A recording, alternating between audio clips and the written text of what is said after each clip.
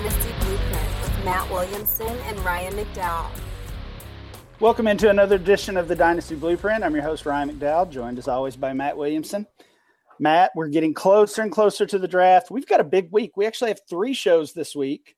So at the end, don't let me say we'll be back next week. We'll be back later this week. We've got 3 shows, 3 awesome guests. We're going to be talking NFL draft and these incoming rookies with all 3 of these guys. How are you, Matt?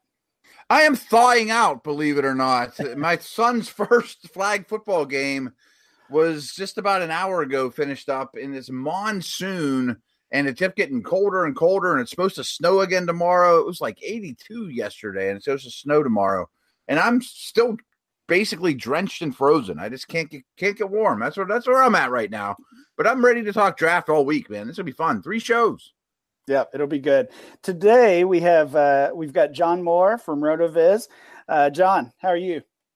Hey, Ryan. Hey, Matt. I'm doing great.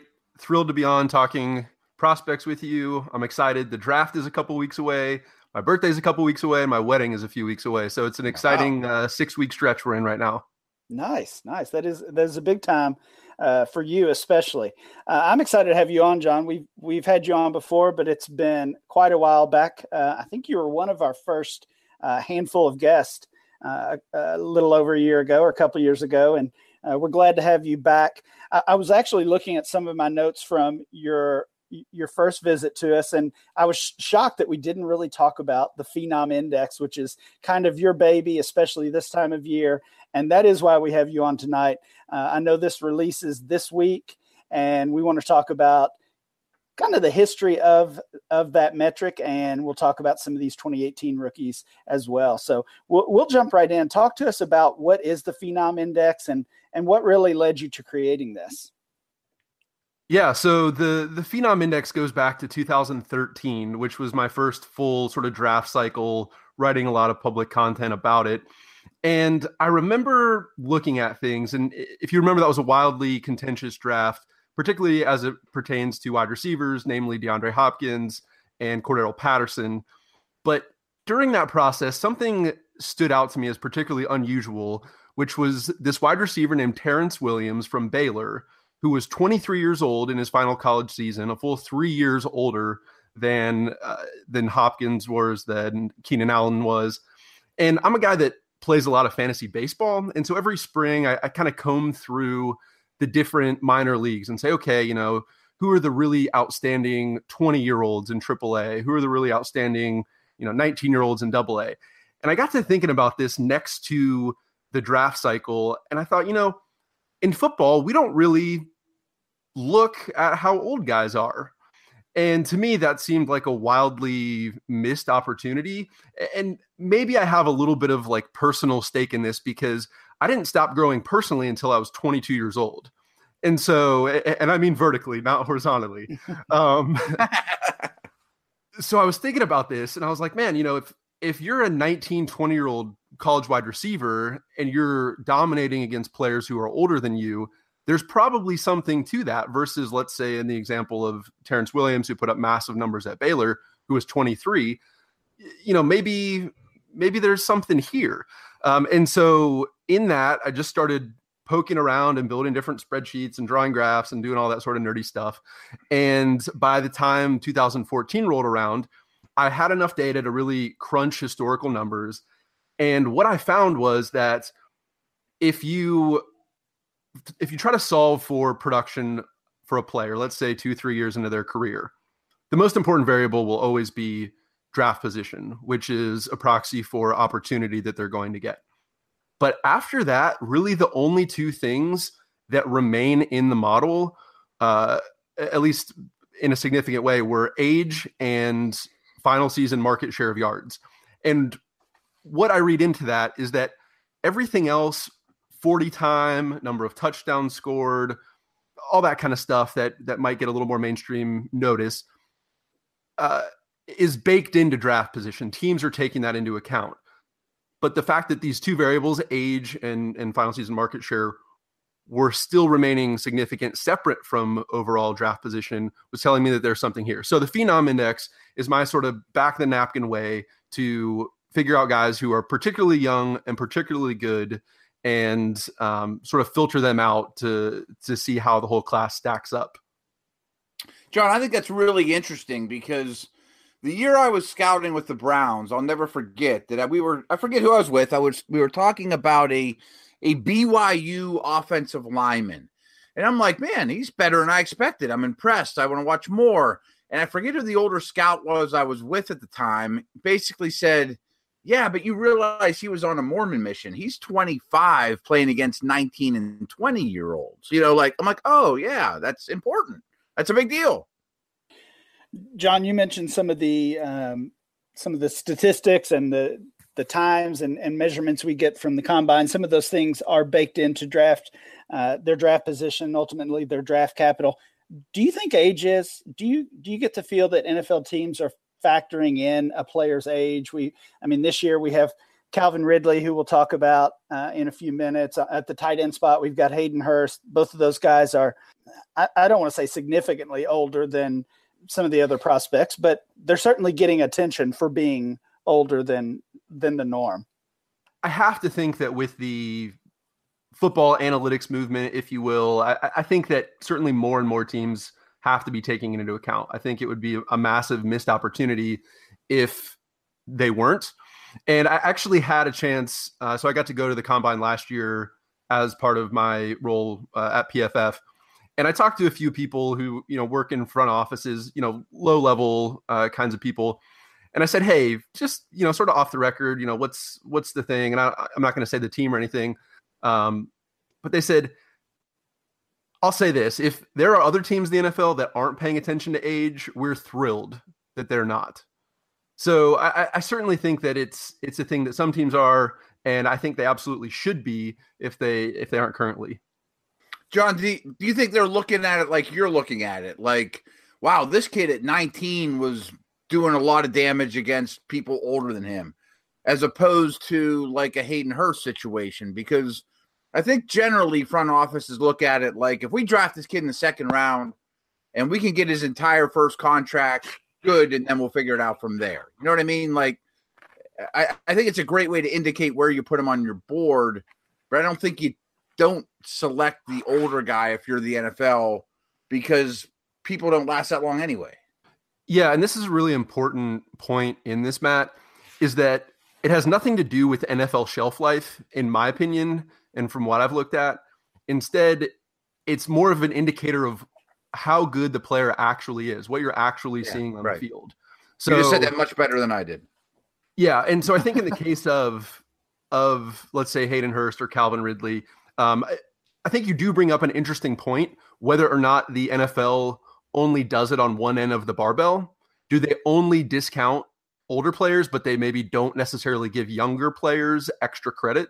That's an interesting possibility to consider.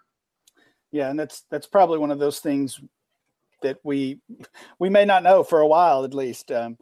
But definitely appreciate your thoughts there.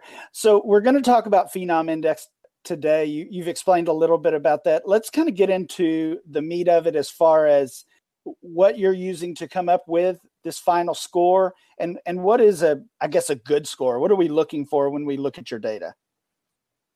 Sure. So simply put, there's a sort of a mathematical thing called Z-scores, which has to do with standard deviation and average and things like that.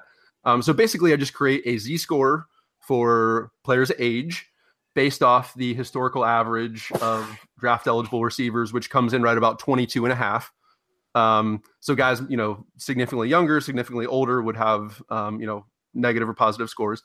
And then I make a Z-score for final season market share of receiving yards.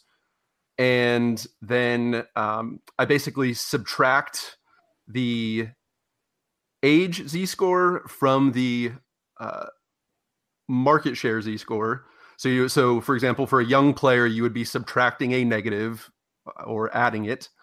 And that's kind of how it goes together. I know it probably sounds a little bit complicated, but you figure that the baseline is sort of 0, guys who are increasingly far away from that. So if you get a really a good young player, they might have like a -1 Z-score for age and a +1 Z-score for market share. And therefore their Phenom score would be about a 2. And so to bring this into a little bit more practical application, looking at the 2017 top 12 fantasy wide receivers, so your Hopkins, Brown, Allen, Marvin Jones, those kind of guys, the average score for that cohort of top 12 wide receivers was 2.09 based on their Phenom Index score. The median was 2.19. The lowest score that anybody had that actually belonged to Michael Thomas out of Ohio State at 0.28. And the highest score anybody had was 4.23, which belonged to Larry Fitzgerald. So who would you say are maybe some of your misses over the years? Would Thomas be considered a miss based on this system? Yeah. So I have 4 categories for you: hits and misses, and then guys that I thought would be good and bad within those categories. So for example, good hits, guys I thought would be good based on the Phenom Index: Allen Robinson, Devontae Adams, Devin Funchess, Nelson Aguilar. Those are a few names that, particularly the last few of those, there were a lot of skepticism, but they broke out, by the third year of their careers. Guys who I thought would be bad, and so far that has played out. The Phenom Index would have steered you away from guys like this. Philip Dorsett, Braxton Miller, which might be a little early to call, and Cordero Patterson, if we sort of retroactively look at it. And then on the other side of the coin, misses, guys who I thought would be good, but have not been good. Jalen Strong, my heart breaks for Jalen Strong. And Pharoh Cooper, more recently, he's had a good bit of success in the special teams game, which is great and absolutely a prerequisite to sticking on a roster long enough to be fantasy relevant at the wide receiver position. But so far, he hasn't obviously done anything in that regard. And then misses in terms of guys I didn't like based on this paradigm. Michael Thomas from Ohio State would be one, and Kelvin Benjamin would be another.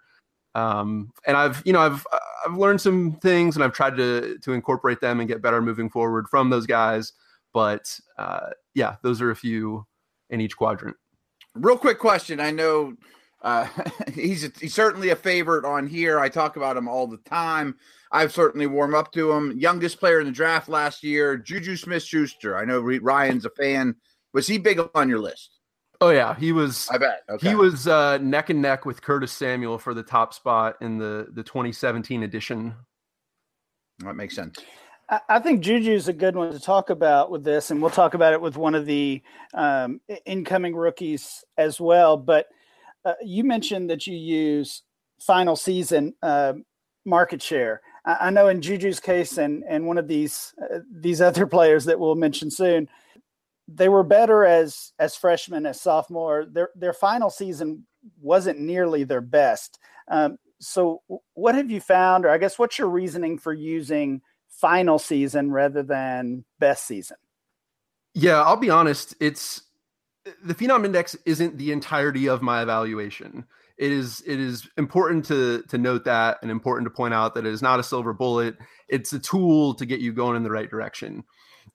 Honestly, I've come a long way since I first introduced that, and I do have some other things that I like to look at. One of those is breakout age, where you find somebody like Juju, like some of the guys we're going to talk about here, who maybe their last season wasn't their best season. And I'm actually working on something now I hope to have out at some point in the next couple of weeks that is essentially NFL success based on when a guy broke out, different age tiers, and also Power 5 versus everything else.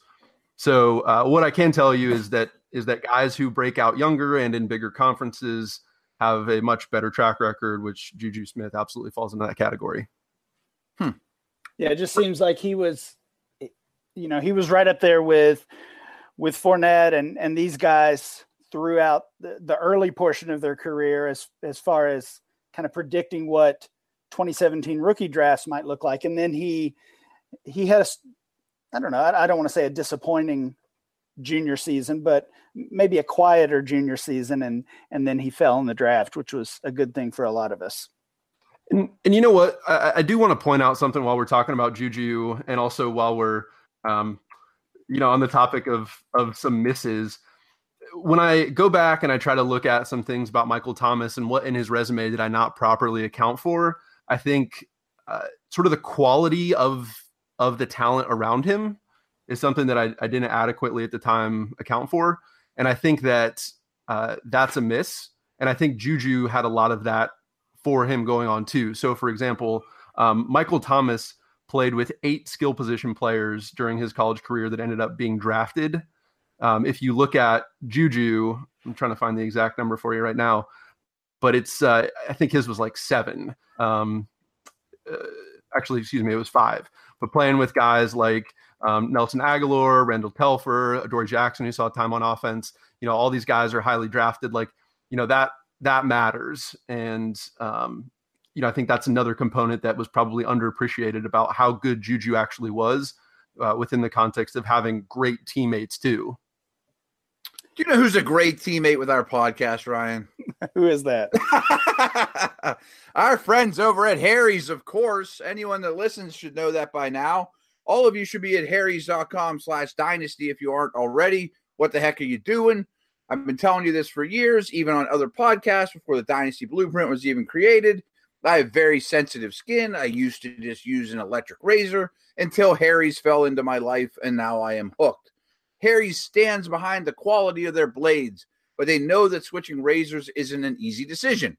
It should be, though. So they created this trial offer. Go get yours by going to harrys.com/dynasty. Harry's delivers a close, comfortable shave at a very fair price. By selling directly to you over the internet, Harry's can offer their blades at a price much lower than the leading brand. It's only $2 a blade compared to all the money you're spending at the local drugstore or wherever you're getting your overpriced blades. Quality guarantee. If you don't love your shave, let Harry know within 30 days, and they'll give you a full refund. So you have nothing to lose by trying this trial offer. You get a $13 valued trial set that comes with everything you need for a close, comfortable shave, weighted, ergonomic handle, 5-blade razor with lubricating strip and a trimmer blade, rich lathering shave gel, and a travel blade cover. So listeners of our show can redeem their trial set at harrys.com/dynasty. Make sure you go to harrys.com/dynasty to redeem your offer and let them know I sent you to help support the show. All right, John, let's dig into some of these 2018 wide receivers, and we're going to start at the top for you and for many of us. That begins with DJ Moore, who does top your list. He's also expected to be a top 50 NFL draft pick. So adding that draft capital as well to his portfolio. You mentioned that the Phenom Index is not your full, your full analysis. So with Moore topping this list, is he also your top wide receiver prospect in dynasty leagues this year? He is. And for the record, part of the evaluation in this case has to be the last name. He's got a great last name. True. No. Here's what I love about DJ Moore. Not only does he have the single best Phenom Index in the 2018 wide receiver class, he has the best Phenom Index score ever. Wow. How long have you been doing this? Yeah, I've got data. I've got scores going back to, I think, the 2005 draft class. And among combine invited wide receivers, he has the highest score ever. So I am all in on DJ Moore. And what I especially love about him is not only did he go big in his age 20 season, he also had his first breakout last year in his age 19 season. So it's not a one-hit wonder. In terms of the competition he was going against, his program wasn't anything special, but he had one of the hardest strengths of schedules of any wide receiver in this class. That's something that I love. And when you look at his overall contribution to the team, what I've talked about so far is the receiving, but if you look at his ability to contribute in the run game, 17 career carries for 7.4 yards per pop, career kick returns over 22 yards per kick return, over 10 yards average per punt return. He was, and I love this. People say, if you look at the numbers, you don't see the whole picture, blah, blah, blah, blah. Here's what I love. Little side note about DJ Moore. In 5 different games in his college career, he threw a pass. Now, for a coach to trust somebody again and again and again who doesn't play the position to throw the ball, to put the ball in the air, I think is a tremendous sign for the fact that the coaches trust him, the fact that he understands the plays, the fact that he can make good decisions, all things that you would think don't really come through in numbers, but I think they absolutely do. As for the athleticism, across the board, above average athleticism, did every drill that he could at the combine. Some guys kind of dip and duck depending on what they know they'll do well in. There's very little weakness that I see in DJ Moore's resume. He's my top wide receiver in this class, top Phenom Index scorer, and I think the sky's the limit, especially considering he's going to get a good opportunity based on projected draft capital. Wow. Yeah, I'm pretty excited about. Yeah, I'm excited about Moore as well, and you put it into words a lot of the reasons why. And I know many are knocking his numbers at Maryland, but the passing game there was just terrible. I think he had 4 or 5 different quarterbacks, in his time there. And there were just a lot of things, I guess, going against him. And he basically overcame all of those to put up a really impressive resume. The next 4 guys, the remainder of your top 5, according to Phenom Index, are not guys who are expected to be drafted highly. I'm just going to run through them quickly, and we're going to kind of group these guys together. Antonio Callaway, we've talked about him as far as the talent, along with the off-field issues. So he's a little bit different than these other 3. But the other 3 include Deontay Burnett, one of the youngest prospects in this class, Jordan Lasley from UCLA, and Kiki Kuti. I probably am messing that one up, but so those 4 guys are all expected probably to be day 3 picks. How do you kind of factor that in as far when you're looking at rookie drafts? So these guys, even though they score highly in Phenom Index, that you're still going to wait until the later rounds of a rookie draft to take, or would you really be bumping them up significantly? And I think this is really where the beauty of the Phenom Index comes in, because while other people are, maybe chasing those round 3, round 4 kind of wide receivers who have very low probability, in my opinion, to hit, you keep these guys filed away. You have them on your watch list in your dynasty league, and you just watch where they fall. You just keep an eye on them. Like you said, they're probably, 4th or 5th round dynasty picks, maybe. But I think when you talk about Antonio Callaway, the only age 18 breakout in this draft class from a Power 5 school, that matters a ton. It does. And then you add in the fact that, similar to DJ Moore across the board, he scored rushing, kick return, punt return, passing touchdowns throughout his college career. Just a really unique player. I think the other ones like Burnett and Kuti are both pretty small guys. I would expect them to kind of start out their careers as reserves, maybe special teams return men. I don't know if I think they're just more wait and see. I think that's the easiest way to put it. And then Jordan Lasley, he's a guy that I do really like. The fact that he had a lot of talent in that UCLA offense over the last couple of years, some of which, he redshirted with, some of which he was on the field with. But he really was one of the best Power 5 wide receivers in this class in terms of his ability to accumulate yards on a per snap basis, and carrying the offense in terms of career market share of scrimmage yards.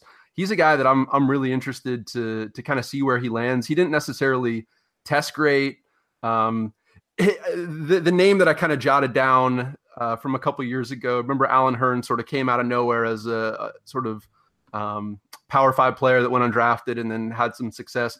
I wouldn't be surprised if Jordan Lasley sort of took that same route, not necessarily to the heights that Hearn's peaked at, but I think he could be that same kind of player. So have all these guys on the round 4, round 5 range of your rookie draft boards.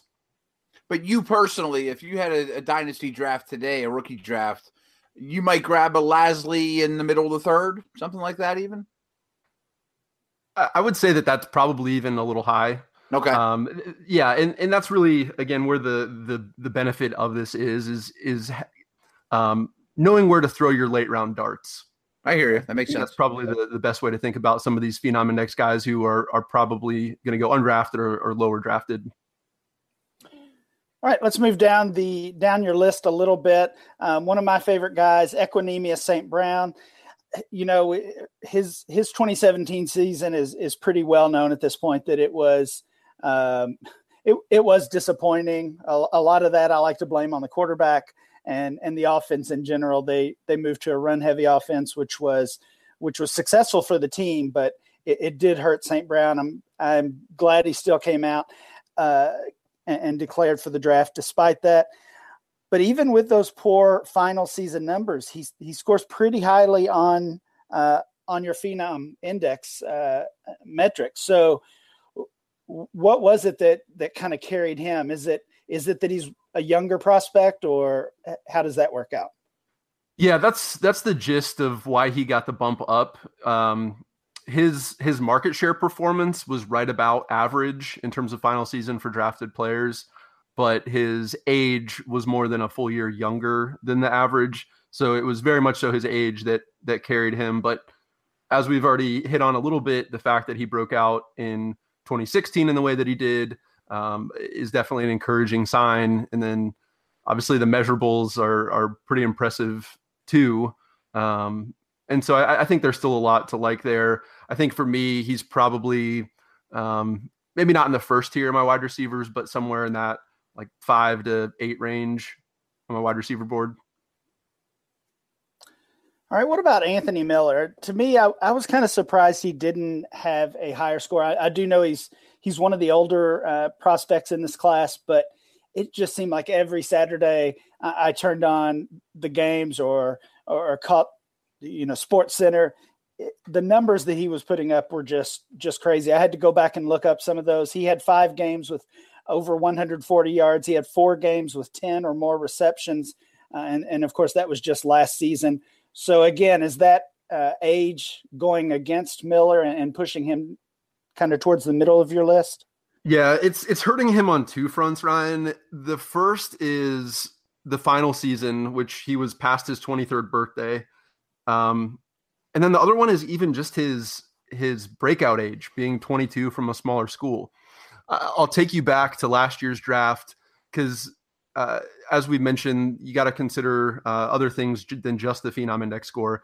But guys like Keelan Cole, Cooper Kupp, those were guys that came out of smaller schools but were good for the first time in their age 20 season.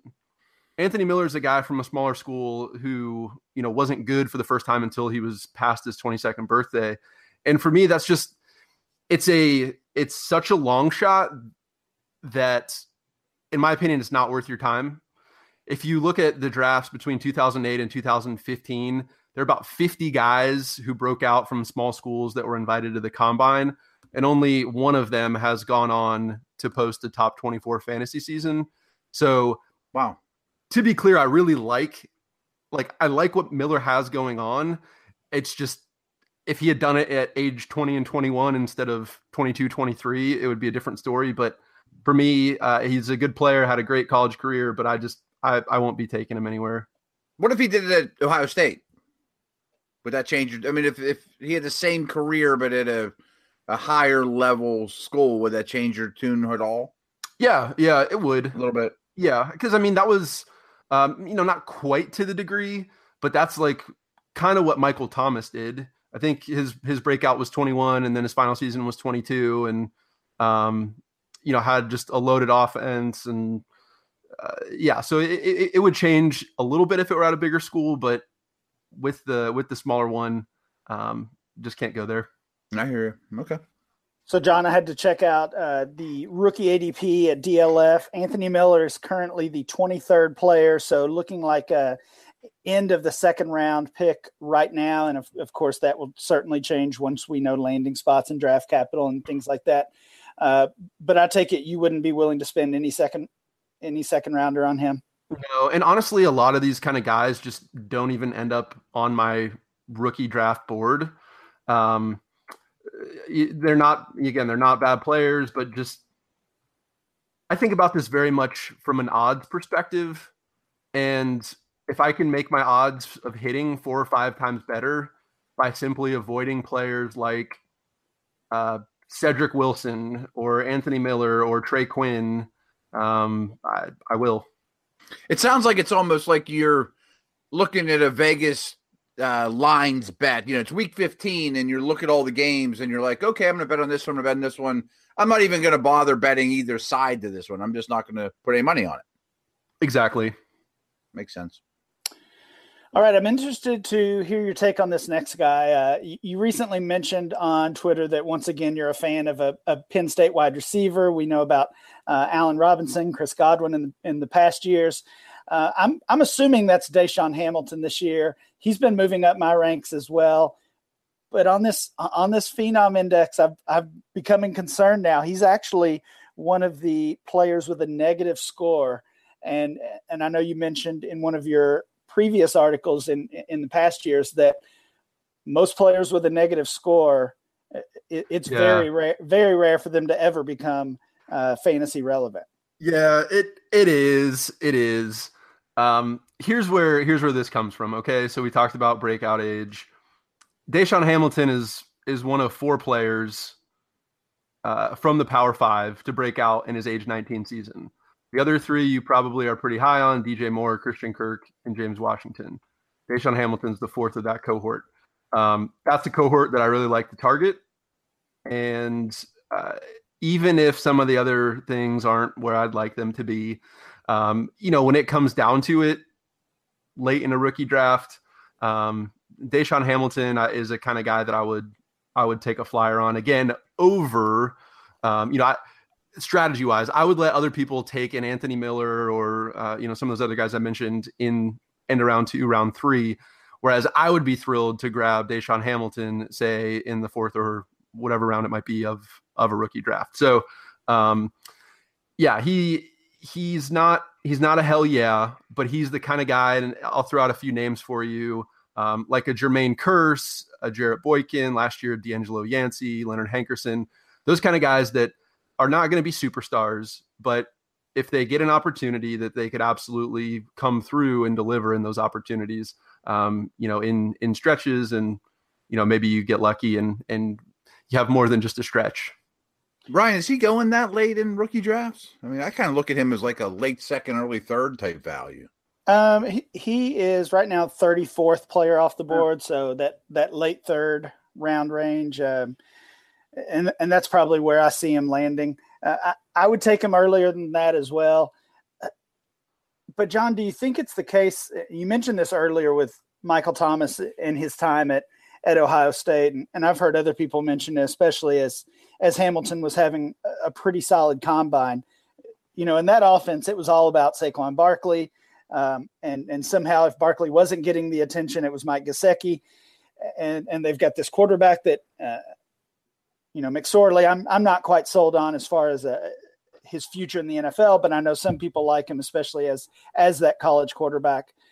And Hamilton was just far down the line. So do you think it's kind of a similar case Absolutely. as what Thomas dealt with? Yeah, based on my count, he's going to have 6 teammates from his college career get drafted with an average pick of about 70th overall. Those being Saquon, Gesicki, Godwin, Hackenberg, Jesse James, and Allen Robinson. And I think Robinson would have been his redshirt year, but all the same, still in the program with those guys. And so that's where that comes up, of considering the environment in which he was maybe suppressed a little bit, but still showed that talent early in his career and sustained a significant role throughout his career. I got to ask you one thing that, I think it's a really cool point in the way you phrased it about how like Juju and Hamilton and Thomas played with all these other pro players that are obviously going to demand a chunk of the pie. But I wonder if you go back and see the guys that came after him that they played with, because there's really talented guys younger than them too. Yeah, definitely. And that's something that I've kind of gone back and forth the extent to which I should do that. My problem with doing that is twofold. One is that if you come into school ahead of somebody and you're really that good, you should probably hold them off. Yeah. You know, like generally speaking. So that's part of it. The other part of it, Bama brings the best receiver in the nation. It brings in Julio. He's going to play, you know? Sure.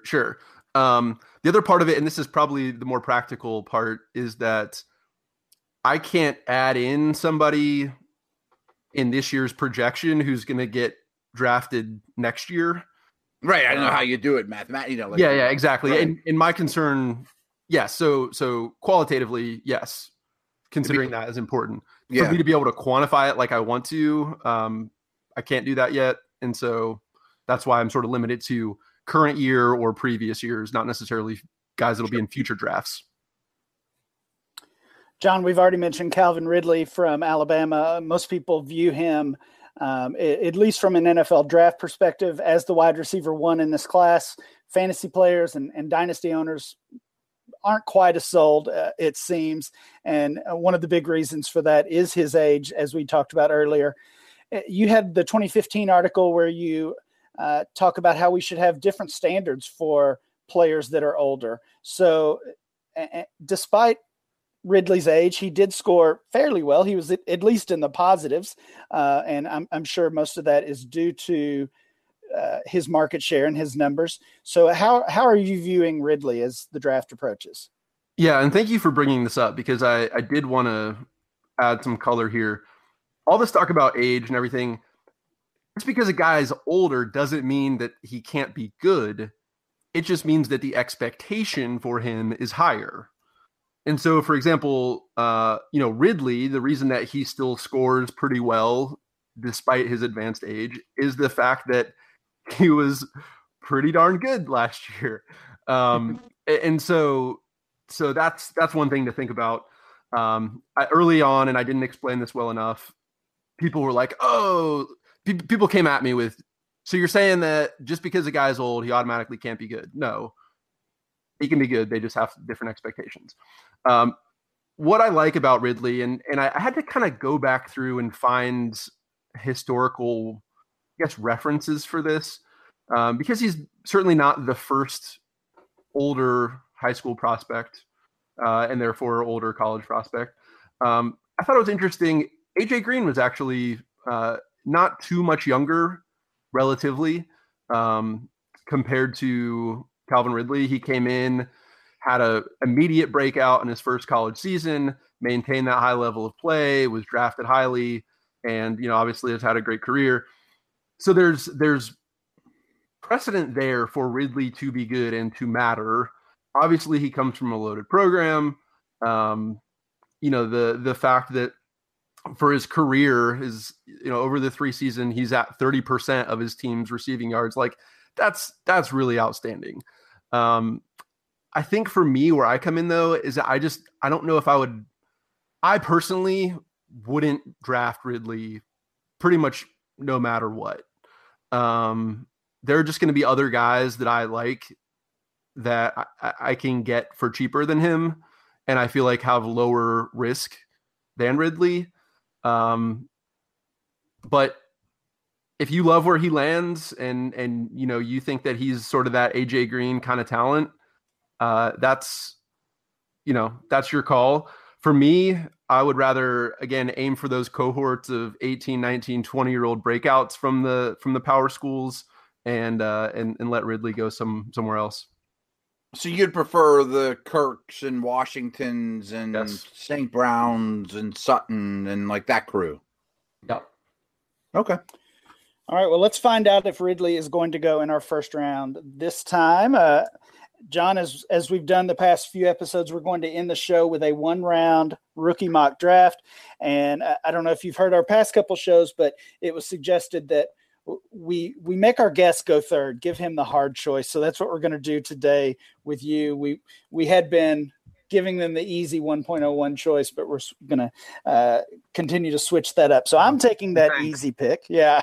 Ryan, I'm still mad at you, though, for last podcast. You should have made Waldman pick first and see if he really would have taken Chubb over Barkley. Yeah. Well, talk's cheap. But let's see what he puts we let Matt off easy. All right.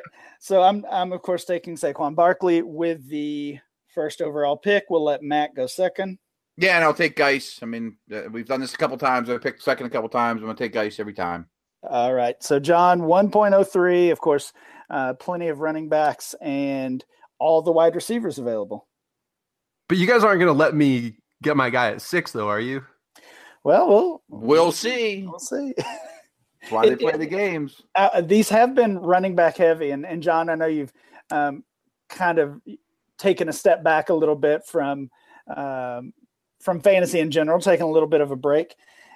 Most people seem to think these top 5 picks will all be running backs in dynasty rookie drafts. So I'll just throw that out there. Okay. Well, here's what I'm going to do, though, okay? All right. Because I didn't come on this show to tout DJ Moore as the highest Phenom Index score ever. And then pass on him. I didn't come on this show, and I want to make a point, and this is one that we haven't made yet. This is probably the shallowest wide receiver class in the last 5 years. So if you're talking scarcity and you're talking premium wide receiver prospect, I'm gonna buck the trend, and I'm gonna take my guy. Last name Moore, first name greatest. Give me DJ Moore. Give me Avery Williamson next. No. He's a Kentucky boy though, so that would be a good pick. I guess you'd like him too. So John, Malik McDowell. Yeah, John, let's go back to Moore for a second, and maybe we should have done this. We should have done this during our conversation about him. You said he had the highest Phenom Index over your time of tracking that. How are you comparing him to some of those other players who have had high scores? I mean, based on the work you've done so far and what you've seen of him and these other players, I mean, do you like him more than Juju? Do you like him more than Amari Cooper, who had a high score, and guys like that? Yeah, I mean, I guess for context, yeah, this is a good point, because hearing that he's the best is one thing. Sort of understanding the echelon of players that he's in is probably helpful. The next couple guys behind him on the list are Allen Robinson, Demaryius Thomas, Larry Fitzgerald, Des Bryant, Kenny Britt, Amari Cooper. Like, he's... Ooh. Yeah, that's some nice company. Not bad. Yeah. So I would be very surprised if DJ Moore didn't end up being a pretty high-end player within the first contract of his NFL career. Yeah, and of course, with recent news late last week of the Cowboys cutting Des Bryant, we've seen multiple mock drafts projecting DJ Moore to the Cowboys in the first round, and that would set him up. That would allow him to crash that top 5 party, and we would not see 5 running backs going in the first 5 picks. It would look probably just like this, with Moore going up to that 1.03 spot. All right. In this case, though, it's up to me at 1.04. I'm going to stick with my board and take Nick Chubb at the 4 spot. Yeah, I'll gladly take Sony Michel at 5. And I should mention this earlier, too. I do have my rookie rankings up at WilliamsonFootball.com. Check those out. I've been updating them every week. I keep changing. Every time we have a guest on, I move things around. You'll have to do that a lot this week. All right, 1.06. John, back to you. I'm going to go with Rashad Penny. I've done some running back research this year. I did a lot, I guess, a year ago in preparation for this upcoming class. It's definitely a monster, and he's a guy that I like, that people I trust likes, and so I'm going to go with him. Yeah, I was actually surprised. We did have Matt Waldman on last week, and we asked him if he thought this was I guess how this running back class compared to some of the previous in recent years. And he said far and away the best class he's seen in several years. I was, despite knowing what we're dealing with here, I was still surprised to hear that. All right. 1.07 for me. I definitely would have taken Penny there. I like him. I think I'm going to go. Ooh, this is where it gets tricky. We might be at the end of a tier here. I'm going to go with Cortland Sutton, who was kind of middle of the pack in your Phenom Index score. We didn't get to mention him. Any quick thoughts on Sutton? He checks a ton of boxes, but he's not a hell yeah. Yeah. Yep. I think he was for me and for a lot of other dynasty players, Devy players, especially. He was a big name over the past year or two. And it seems like we're starting to point out all these flaws, as we always do at this time of year. And I think there's some concern popping up on Sutton. All right, Matt, 1.08. Yeah, Ronald Jones is like that for me too. I mean, I seem to get him every time we have a podcast. I seem to end up with Ronald Jones, and I always say, I don't really excited about this one. I try to trade out, but I'll take him. But the more I learn about him, the less I like him too. Yeah, he seems to be falling. John, back to you, 1.09. All right, so I'm gonna. There are a couple of guys that we didn't get a chance to talk about, and then I'm gonna use this as a chance to talk about. I'm going to go with Christian Kirk, and it's for me sort of between him and Washington here. Those are two guys that I really love. The thing that I want to point out about Kirk that is just so utterly ridiculous. There's an article that I wrote a couple of years back about the value of special teams contributions. And for Christian Kirk's career, to return 6 punts for touchdowns, to average 22 yards per punt return over his career in the SEC is just stupid. There are first round prospects, wide receivers who regularly return kickoffs who do not average 22 yards per kickoff, never mind 22 yards per punt. So Kirk's another guy in that age 19 power school breakout cadre. And I love his all around contributions. I don't necessarily care. He wasn't a home run at the combine, but I think he was good enough, especially kind of considering his build.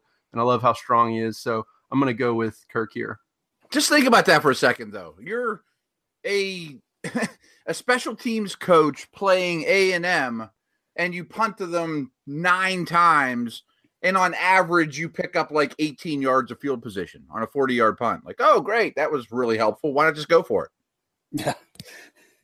I think the thing with Kirk is, and I haven't looked at breakout ages lately. I'm assuming his has to be pretty young because, it felt like he was at A&M forever. He made an impact pretty much right away. I almost feel like maybe we're just taking him for granted, or maybe because he is a name, and maybe that's what happened with Juju last year, that we just kind of got tired of hearing about him, and he was old news, and we were more interested in Rashard Penny or DJ Moore, or maybe these guys we haven't followed since they were high school recruits. So I think Kirk is a great pick at 9. And Ryan, he's been linked to Dallas a lot. What if he ends up in Dallas in the first round? Oh, same thing. I mean, right now he's kind of fringe first rounder as far as our ADP goes. He would push into that.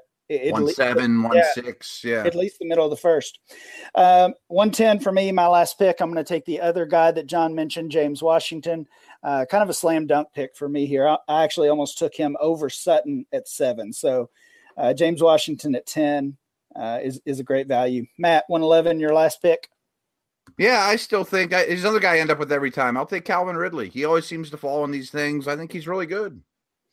Well, you knew John wasn't going to take him. You pretty much knew I wasn't going to take him. You could save him for that 11 pick. John, we'll let you finish up at the 112 pick. Well, and that was sort of my angle by taking Moore at 3, because I was guaranteed to get a running back at 6. So yeah, perfect. right. There you go. I'm going to go with Royce Freeman. He's a guy that I was like over the moon for 18 months ago, maybe.